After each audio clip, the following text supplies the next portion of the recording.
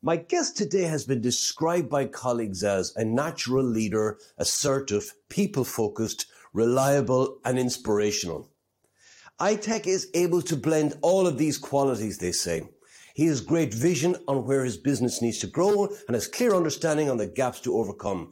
He has consistent methodology in solving business issues, mentoring his direct reports while showing full responsibility for his actions to his management. Here's another comment. iTech is a goal-oriented professional who has superior communication and negotiation and selling skills. He is not only a talented colleague to work with in harmony in the sales team, but also a manager with great people management skills. Here's a third one. iTech is a warm, focused and smart overachiever. His emotional intelligence and technical knowledge allow him to approach every challenge with a carefully crafted approach. He always puts his customers and team members at the center of his daily activities.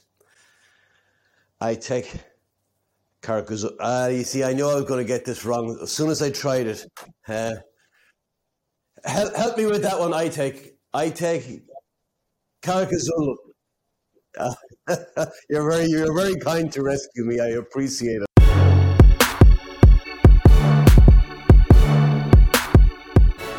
Thanks for having me. My pleasure. I know when we, as I said, it's more than a decade ago we met, and often in those contexts, in training rooms, you really don't get to know the people you're working with. You get to meet them and smile and shake hands, and really that's it.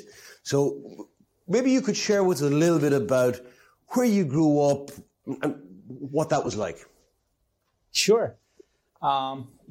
Yeah, it's been a long time, longer than 10 years that I think I met you last time. So time really flies.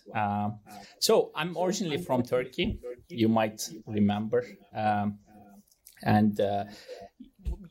grew up, I spent most of my time till end of my graduation in Turkey. And then the last year in my university years, I decided to, try to go out of Turkey. For an education purposes. It wasn't that popular at that time, those exchange programs. And I was one of the first students that got the kind of the scholarship to go out of Turkey. And then I came to Czech Republic. So it was my last year in the university. It was supposed to be 3 months. I ended up being here for 16 years. So my mom is always joking about it. And she says, look, we sent you for 3 months and it's been 16 years that you didn't come back. I grew up in a small city, by the way, in Turkey. So it was really a small community over there. I spent, my primary school, elementary school and high school. And then I went to different city, one of the big cities in Turkey for university. I think that's where really it wasn't about the education only. To be honest with you, I don't remember most of the things I studied in the university, but it was about the culture, which taught me a lot of things. Also, I met with, people from outside of Turkey. I got into this international environment, so which also attracted me, traveling outside of Turkey. And then I came to Czech Republic, and then I spent 3 months. Then my school offered me, hey, do you want to stay another 3 months, which would be end of my studies, obviously. And then the second term, I met with some people who told me, look, there are some open positions. It was, one of the big American companies. They were looking for some people that could speak Turkish and manage Turkish, territory and some of the other countries around. Then I said, why not? Let me try. And then, I will give it a few years and to see how it works. Then, I ended up staying in Czech Republic. Turkey is a beautiful country, wonderful people. Do you miss it much? I do miss some of the things, and there are things that I don't miss, to be honest. Okay, the situation there is like quite, different than in Europe. So people have really a stressful life. The economy is not stable, and the political situation also is not very stable. But of course, I miss people. As you said, there are really great people. I miss food, to be honest. And, I still keep definitely some of the things that are, part of my, lifestyle, some of the things that are related to culture. But I adapted, I think, Czech Republic and in Europe in general. I met my wife. She's from Lithuania in Czech Republic. So we have 2 kids. Both were born in Prague. Okay. So that's it. Once you marry outside your country, you're stuck. Yeah, I think so. I mean, we have no intention. Of course, we never know what life brings, but we like here and we would like to stay here. I know you're in a beautiful. Prague is a beautiful city, and I've not explored the Czech Republic very much, I have to say, but the Prague itself, I've been there many times. It's a very livable city, which I like. Absolutely. Yeah. So tell me, in terms of when you were growing up, who influenced you most? Oh, that's a very good question. First of all, my parents, they influenced me a lot. They are both teachers. So, and when we lived in smaller city, during my secondary and high school education, there was a big influence also because of the fact that my parents were teachers and they knew the teacher community. So all the teachers that I had, they knew each other. And, in terms of, I think, discipline, hard work, there are definitely several things that I see the impact, kind of the effects of those, days still till today. I think it brings me a lot of discipline at my work. I'm always, resilient and hardworking. I think, they were really role model from that perspective. They had also really hard work. And my sister was another one, because she's really successful individual. And I guess, so those were definitely people around me that had a really positive impact. And in the university, I think, in terms of, sales, when I started, university education, I started working at the same time in one small dealer of one of the, well-known brands of cars. And then there were definitely a few people that I, enjoyed seeing them selling. And then that's when I realized that I would enjoy also doing it myself. And that's how I started. Very good. Very good. Yeah. And were there any clues in the early years that you would someday end up in sales? Yes.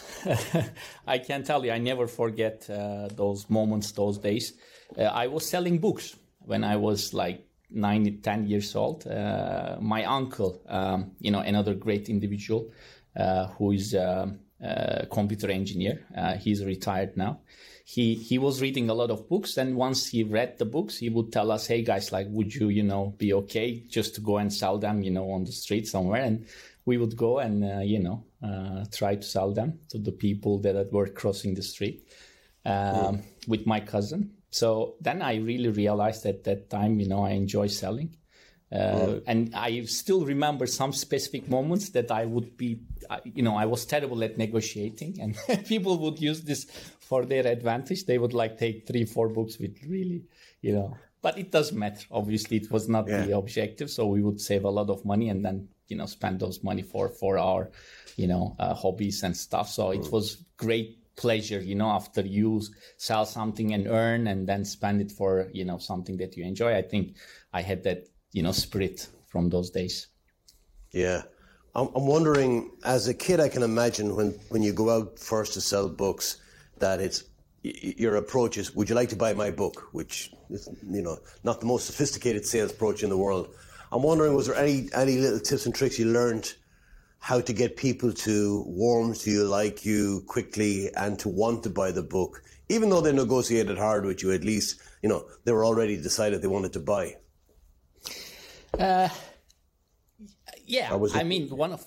Sorry, go ahead. I was just going to say, or was it the force of your personality they bought? Yeah. I guess one of the things I learned quickly was if, people would ask me, "Hey, can I get 2 or 3 and then, pay you this amount of money and that amount of money?" And I would give up very easily, because at the end of the day, I was getting more, so that, was better than, selling only one. But then when I went back home and discussed this with, with my uncle and with the others, they would tell me, look, then you are losing because, the value of the books should be higher than this. Then I realized that quite quickly. So I wouldn't, give up on the negotiations easily. That's number one.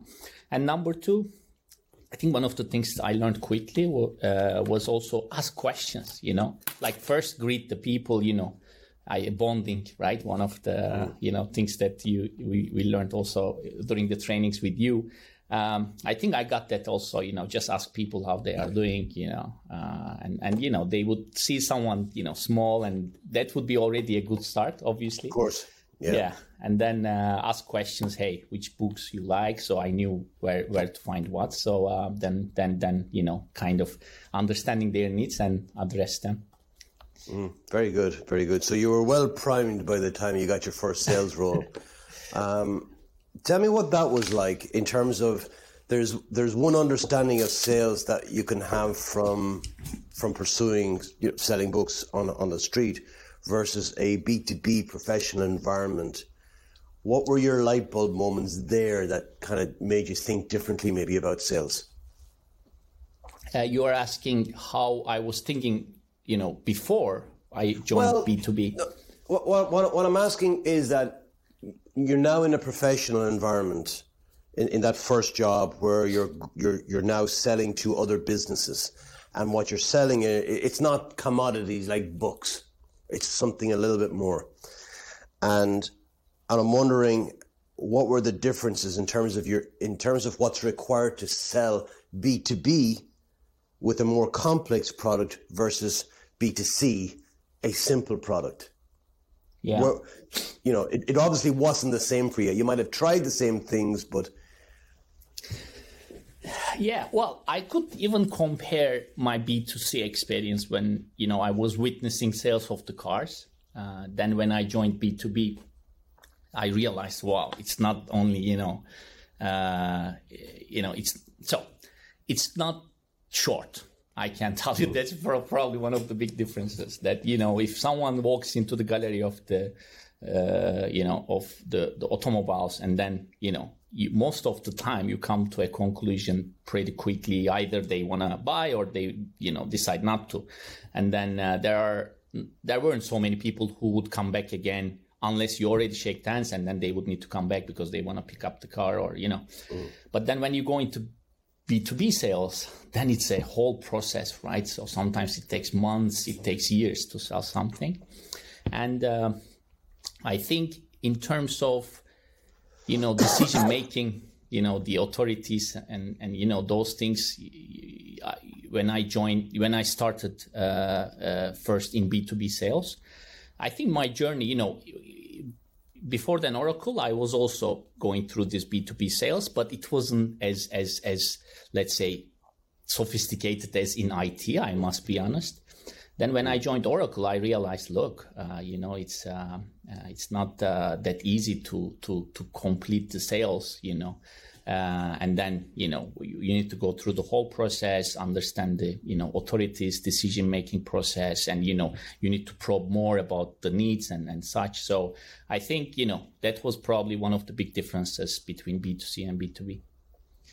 And tell me, in terms of what you're doing currently, what's giving you a greatest sense of achievement and accomplishment? Yeah, there's not only one thing, so there are definitely several things. I think the current role that I have,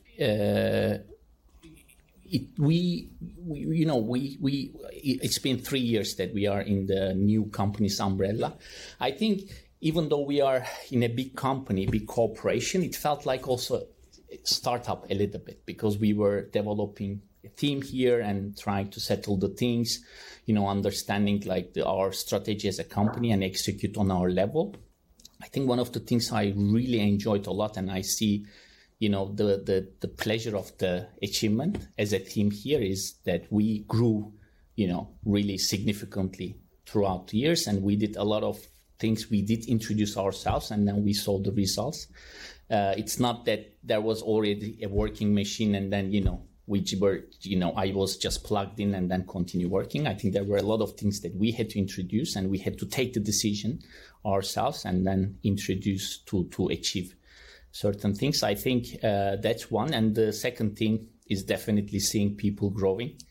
We have several people that came here with little experience, in comparison to what they do now, and seeing them growing big time, which they also are aware of themselves, and they always, appreciate themselves and the team. I think that's another thing that I really appreciate, and I feel the pleasure. Nice. I like that. Yeah. So tell me, Aytek, when are you at your happiest?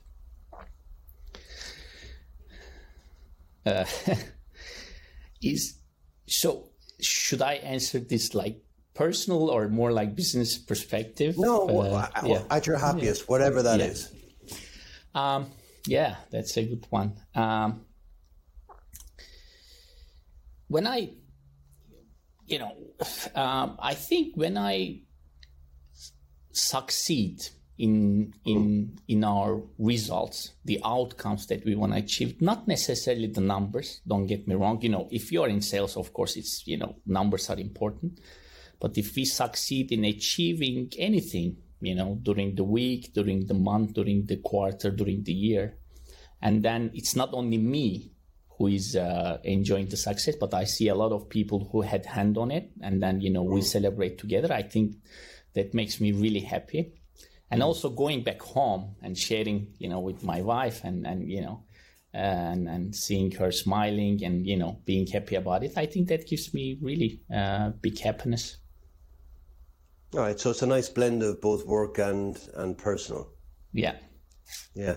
And in term, what I wanted to explore with you, Aytek, is your transition from sales to leadership.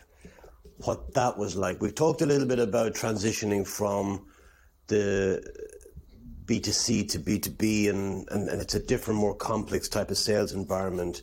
And now you've got more skills under your belt, and you're given this management opportunity. Most people jump at that and go, "Yes, I'm ready."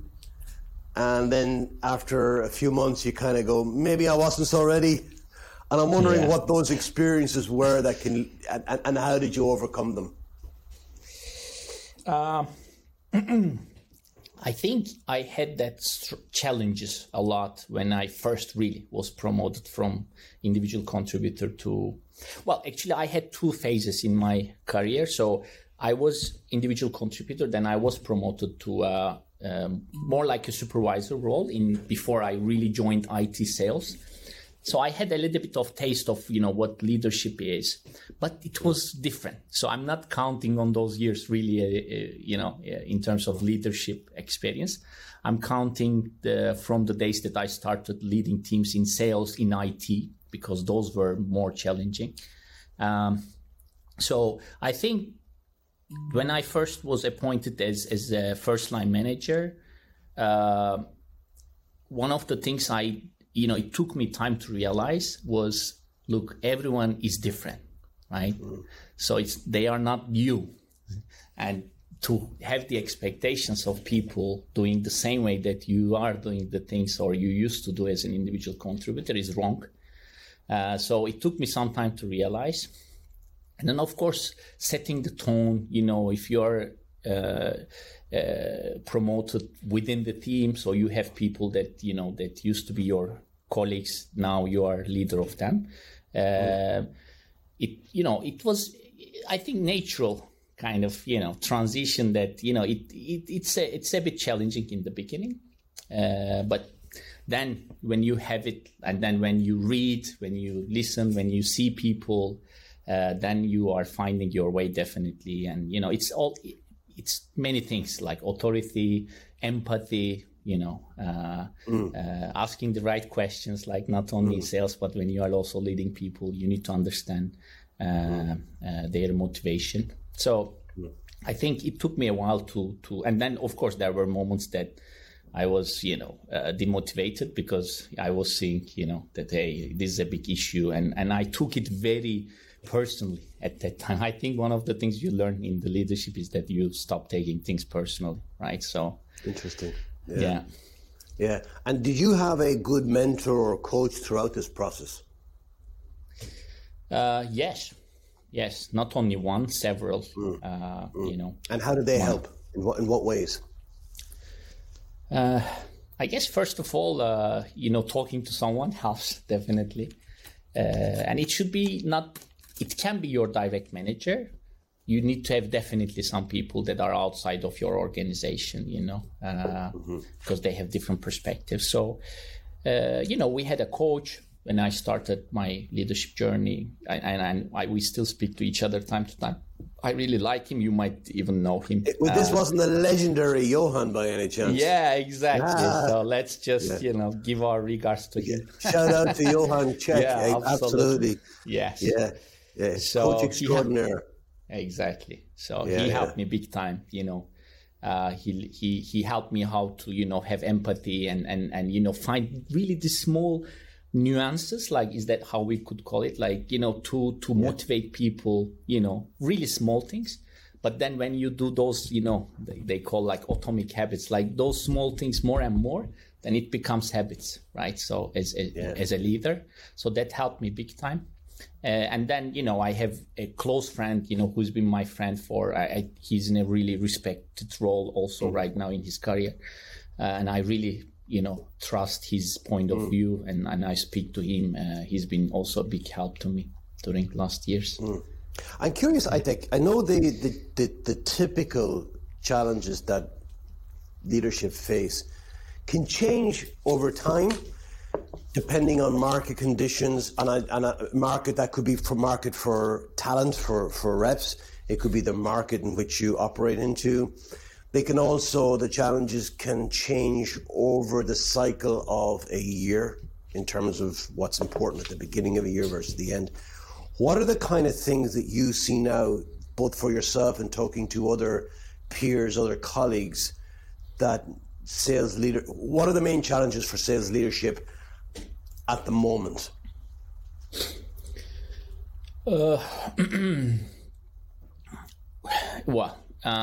I think, we started seeing a lot of discussions about this, great resignation. People started being aware of, real themselves, which, by the way, I appreciate. I like the fact that people start, listening themselves and, hey, what's my objective, in life?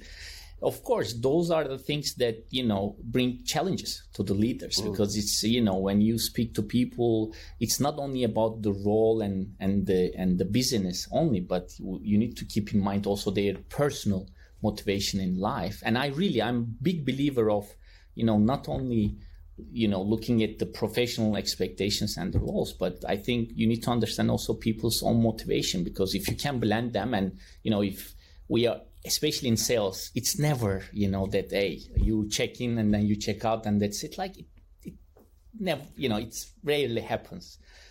So you need to blend this with your personal life. So I think, right now when we speak to people, when we hire people, we need to keep all those in mind, which means, there's always a risk that you would lose people. They would go and find something that fits more with their values, their personal values with company values, for example. And then the business is getting bigger, obviously. And then you see a lot of startups, now everything is going way faster than before.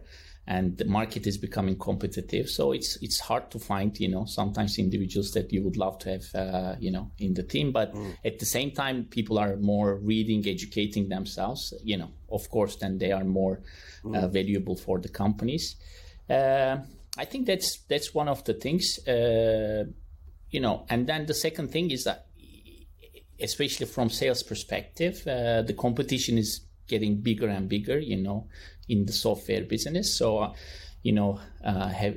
that's also giving challenges to the leaders, because you need to have the right strategy, to keep achieving, constantly achieving. I think that's so. You always need to be aware of the values that you are proposing to your customers, so that you are ahead of competition. And when you talk about values, what values do you look for in people that might reflect your own values? Well, we have actually 4 aspects that we keep talking. Whenever we hire people, we, go through the interview process. There are really 4 things that we tell people before they join, and, those things that we seek in people. And one of them is autonomy. We really, we think, since things are moving way faster than ever, it's hard to also find the time, to show and guide people every day.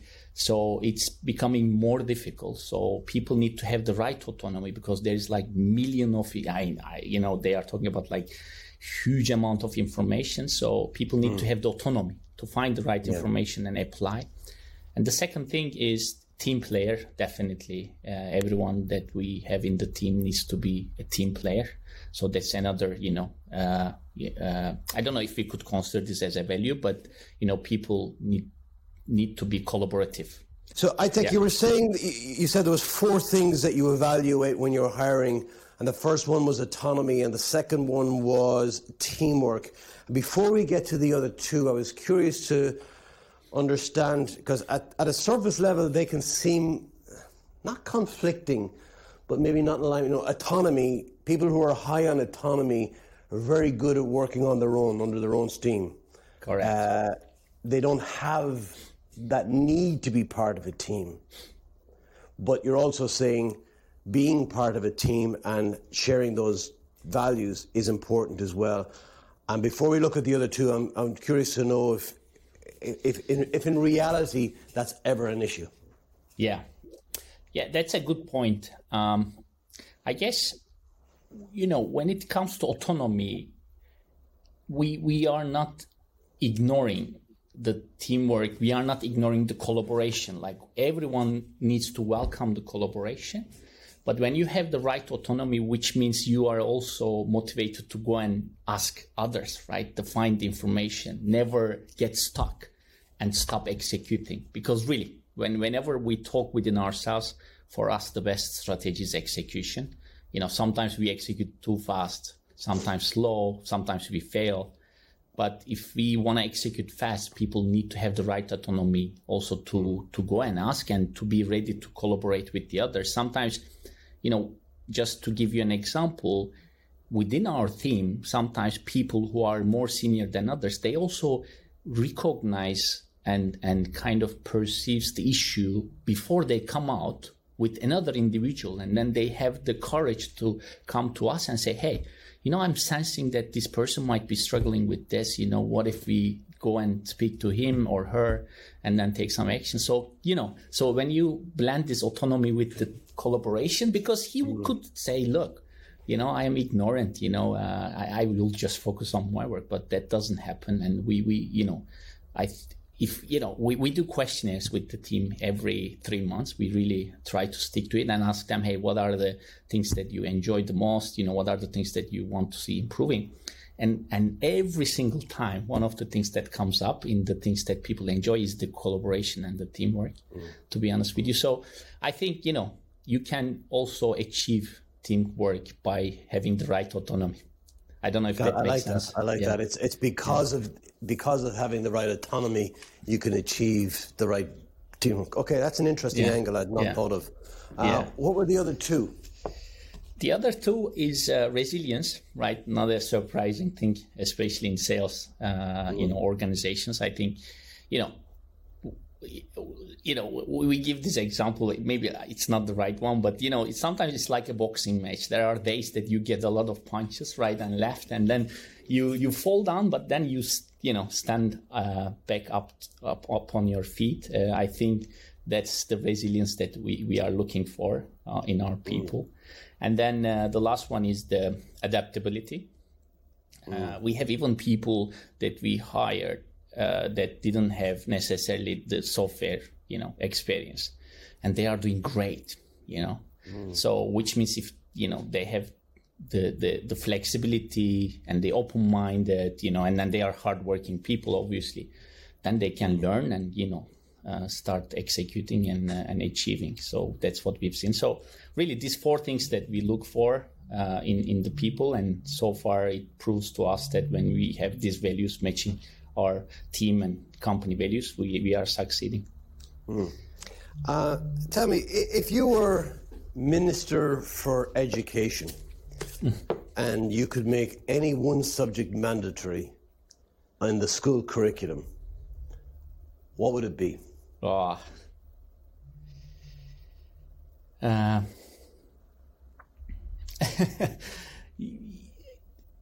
This is a great question. And I want to have the right answer to it. I don't know that there's a right answer, by the way. I think there's a sense of, if you look at where I often take that question from is when you look at people coming into an organization, and maybe your own experiences outside organizations, but most of it will be in organizations, and you look and you go, I wish they were more, or I wish they were better at, or more considerate of.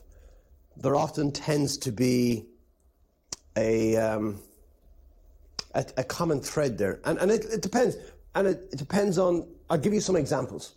Mm-hmm. There's a guy I had on the podcast a couple of months ago, and he works a lot with SDRs, mm-hmm.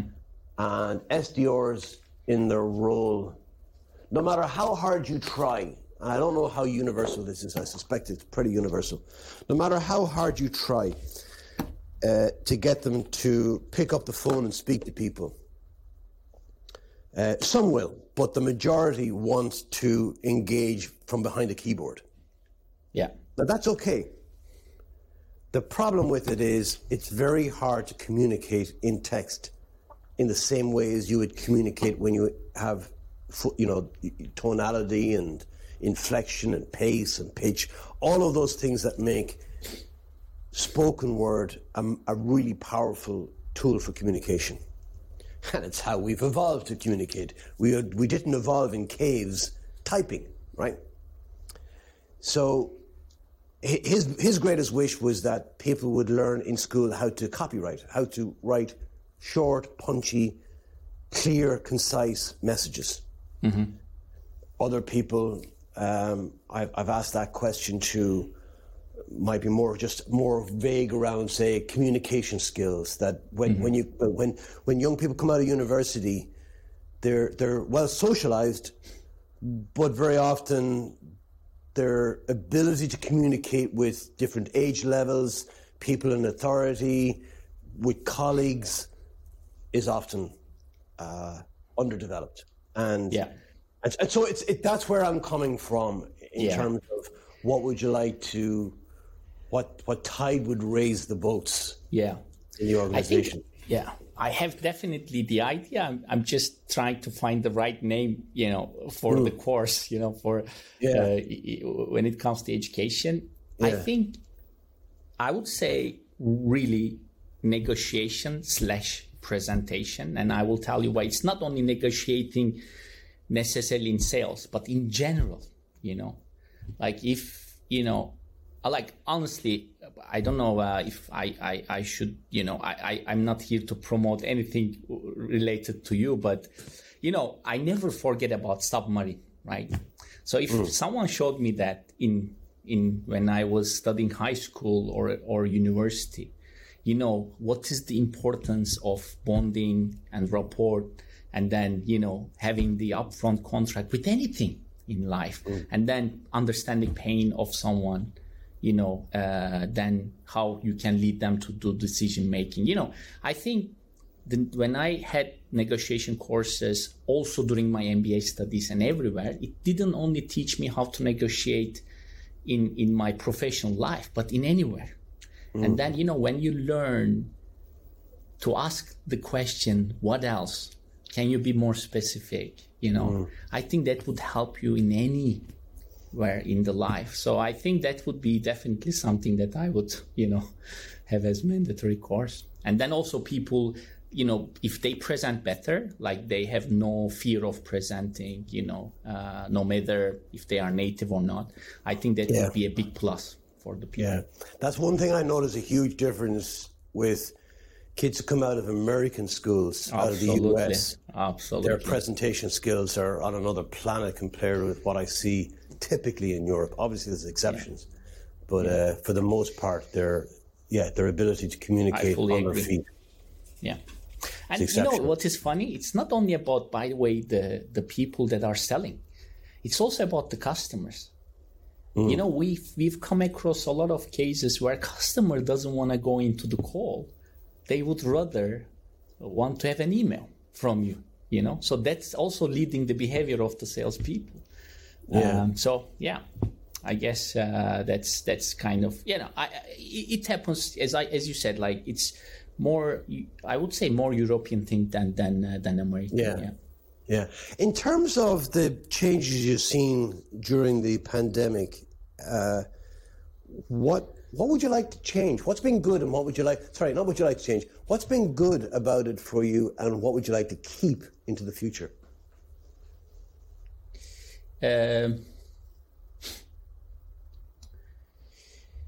So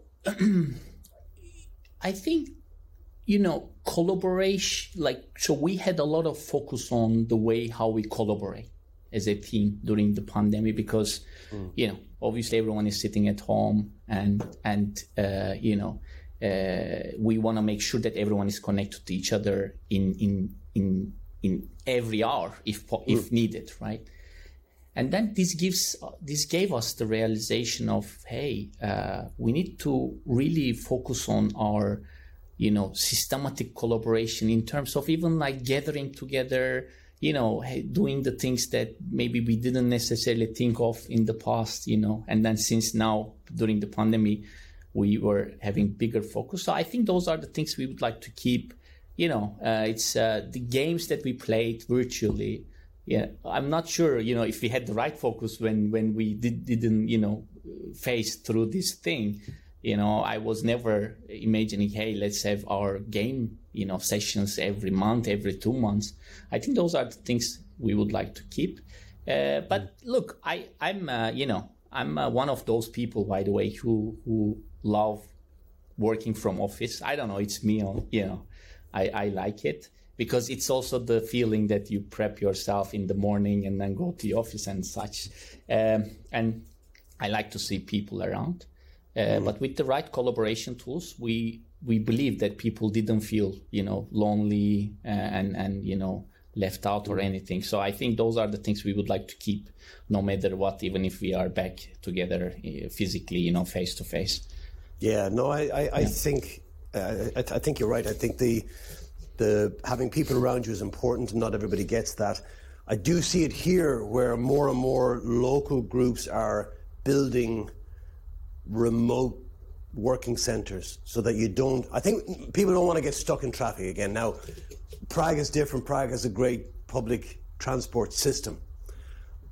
But if you're, say, living an hour outside London or an hour and a half outside London and you have a 3-hour commute every day, that's probably different. So I guess it depends on where you are and how important it is to have that blend, because the people side of things are nice. I know it's the routine. I think you said you like going to the office. I think for a lot of people, just that routine and also leaving home and going somewhere, it's like a buffer.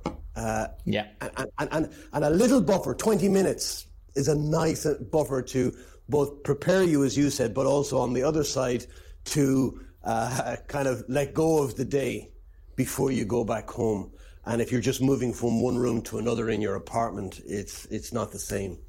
Absolutely. So, and I see also that here, certainly in Ireland, where people now, when they're buying homes, those who can get them, because that's hard, is they're well, it used to be the kitchen was the most important room in the building. Now it's, where's the study? Where's the office? Yeah. Correct. Yeah. But it has certainly, I think it has changed. What's your vision for the future? Maybe think of it through the eyes of your children. What kind of future would you like them to have?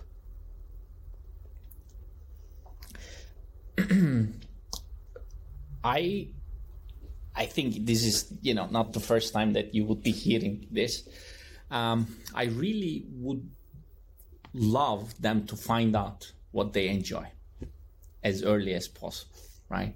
I think that's the common wish from many parents, but, and it's hard because you can't also force for it, right? So, like I see a lot of parents, that are putting, their kids into million different things because they would like to find out what they are passionate for. But, that's, of course, my wish still, that I would love them to find out, what they are passionate about. Because it's, I think the more, one of the biggest pleasure of humanity would be also how much, positive impact you have towards the other life. So, and if they are passionate about something, and I'm sure they will create a bigger impact for the humanity. And the more I have experience in business life, the more I realize that I think even within the group we have here, I'm always I never forget, okay, what is the positive impact that we have towards our people, right? So that's something that I keep thinking almost every day. Then I think my vision for my kids is to do something that contributes a lot to the public and to people, and I think to be a good example for them also. I think they are already realizing what is hardworking. My daughter keeps referring to it.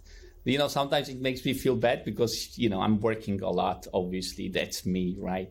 And then I think I had some already effect in her mind.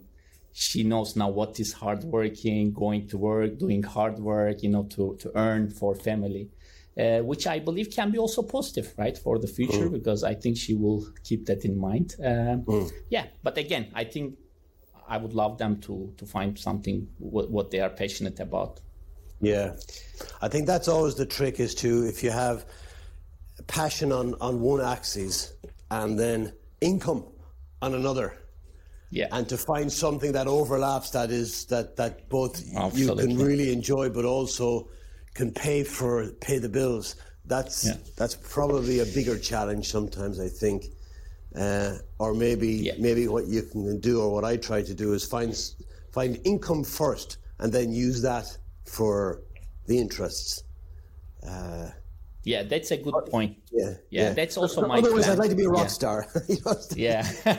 No, that's also my plan. Look, I'm one of the examples, right? I told you a little bit about the story, like where I started selling books on the street. So I would have, I would definitely try for them to have the similar experience, so that they know how it feels like, Yeah. And what do you like to do, Aitek, what do you like to do to relax in your spare time?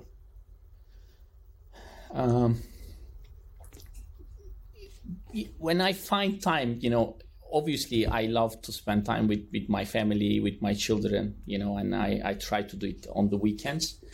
That, makes me relax. And I started having also this, how you call it, this electronic fasting, so I put my phone far from me. Right. Yes. Yeah. I haven't heard that term before. I like it. I remember reading it somewhere, It's like a detox kind of. Yeah. Yeah. Just, put all the electronics aside and go out, I leave them home, and, because really it's crazy, like these days, how people subconsciously reaching out their phones, and so that's something I try. Yeah. And it's been a while that I didn't, do sports, and I felt, that I need to do something. So now I again started waking up pretty early in the morning, and hitting gym, and listening to some podcasts, and try to read. So nice. I enjoy that. Yeah. I've come to the conclusion, Aitek, that phones are like cookies. That if you leave the cookie jar open beside you, you're gonna put your hand in it. You're going to be, if you're watching TV, you're going to put your hand in, and you might eat it slowly, and then after a while, take them away. But if you actually leave it in a different room, you're not thinking about it. Yes, agreed. Yeah. I find that with my phone. It is. I've noticed myself now reaching out to see if anybody has been in contact. Like, that's insane. Yes. Absolutely yes. insane. And then if they do get in contact, I'm going, oh, now I have to respond. Yeah. I was reading and watching some documentaries about it, like how also the new generation is, having this, self-assessment based on the likes they have and such. Like, that's really scary. 100%. Yeah. I see with my daughter. I see her on Instagram. If her photograph doesn't get a certain number of likes, she'll delete the photograph. That's insane to me. I don't understand it. I can't. And it's like the phone is attached permanently in her hand. And you try to explain, look, phones are wonderful technology. I was there, I worked on the technology that created the phones in the first place. Love them. But everything in moderation, everything in balance. But then they just look at you like, yeah, you're old, what do you know? You don't understand the younger generation, Dad. Yeah.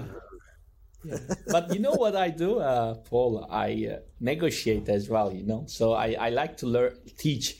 Also, my daughter is now over 6 years old, so she has better kind of realization on the things. My small one is 3.5, my son, and I negotiate with her, and then it's recognition. Also, I try to use and also. The two things, human instinct, right? Fear and the pleasure. So, and I keep that in mind all the time. And sometimes if she has the fear of the consequences, then, she also disciplines herself and also having the pleasure of achieving something. So I think this teaches a lot to the kids. All I'm going to say to you, I think, is come back to me when they're teenagers and when they think they know everything and you know nothing. Then tell me it's that going to be more difficult. Yeah, I'm sure about it. And turning off the network doesn't work either. They will find a way. I know. They will always find a way. Tell me, we're almost up on time, and I've thoroughly enjoyed our chat. Me too. What I wanted to, there's a couple of questions I ask every guest, and one is this: if your house were burning down, and your family are safe, and if you have any pets, they're safe, and your phone, of course, is safe, and you had time to run back into the building and grab one and save one thing in the building, what would it be and why?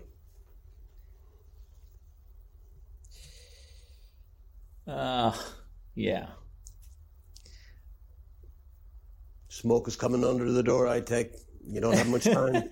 Tick-tock. TikTok. Well, I mean, luckily, I don't have anything that is, that is, super meaningful, and I need to keep it I'm not one of those people that, keep things as memory and such. And all the pictures are now in electronic, environment, luckily. I think I would probably, secure some, good clothes so that if I need to go somewhere else and, get, That's very practical. Yes, and get, things that we don't have anymore because of the situation. I think, I would want to make sure that I'm ready for any other circumstances, so. I like it. You're thinking ahead already. Yeah. Yeah. I like it. All right, good. And final question for you is, when your time on this planet is done and they erect a statue in your honor in the center of Prague, what would you like to be on the plaque, on the plate underneath the statue? What would you like it to say?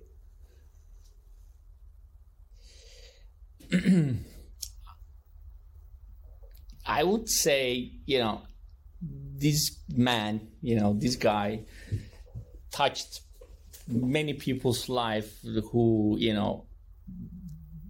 did make the things better, after they met him. I think something like that. So, he had a positive impact in people's lives. Yeah. That's a nice, that's a nice quality. I thank you so much for being my guest today. I thoroughly enjoyed our conversation. Same here, Paul. I hope it's not 10 years again.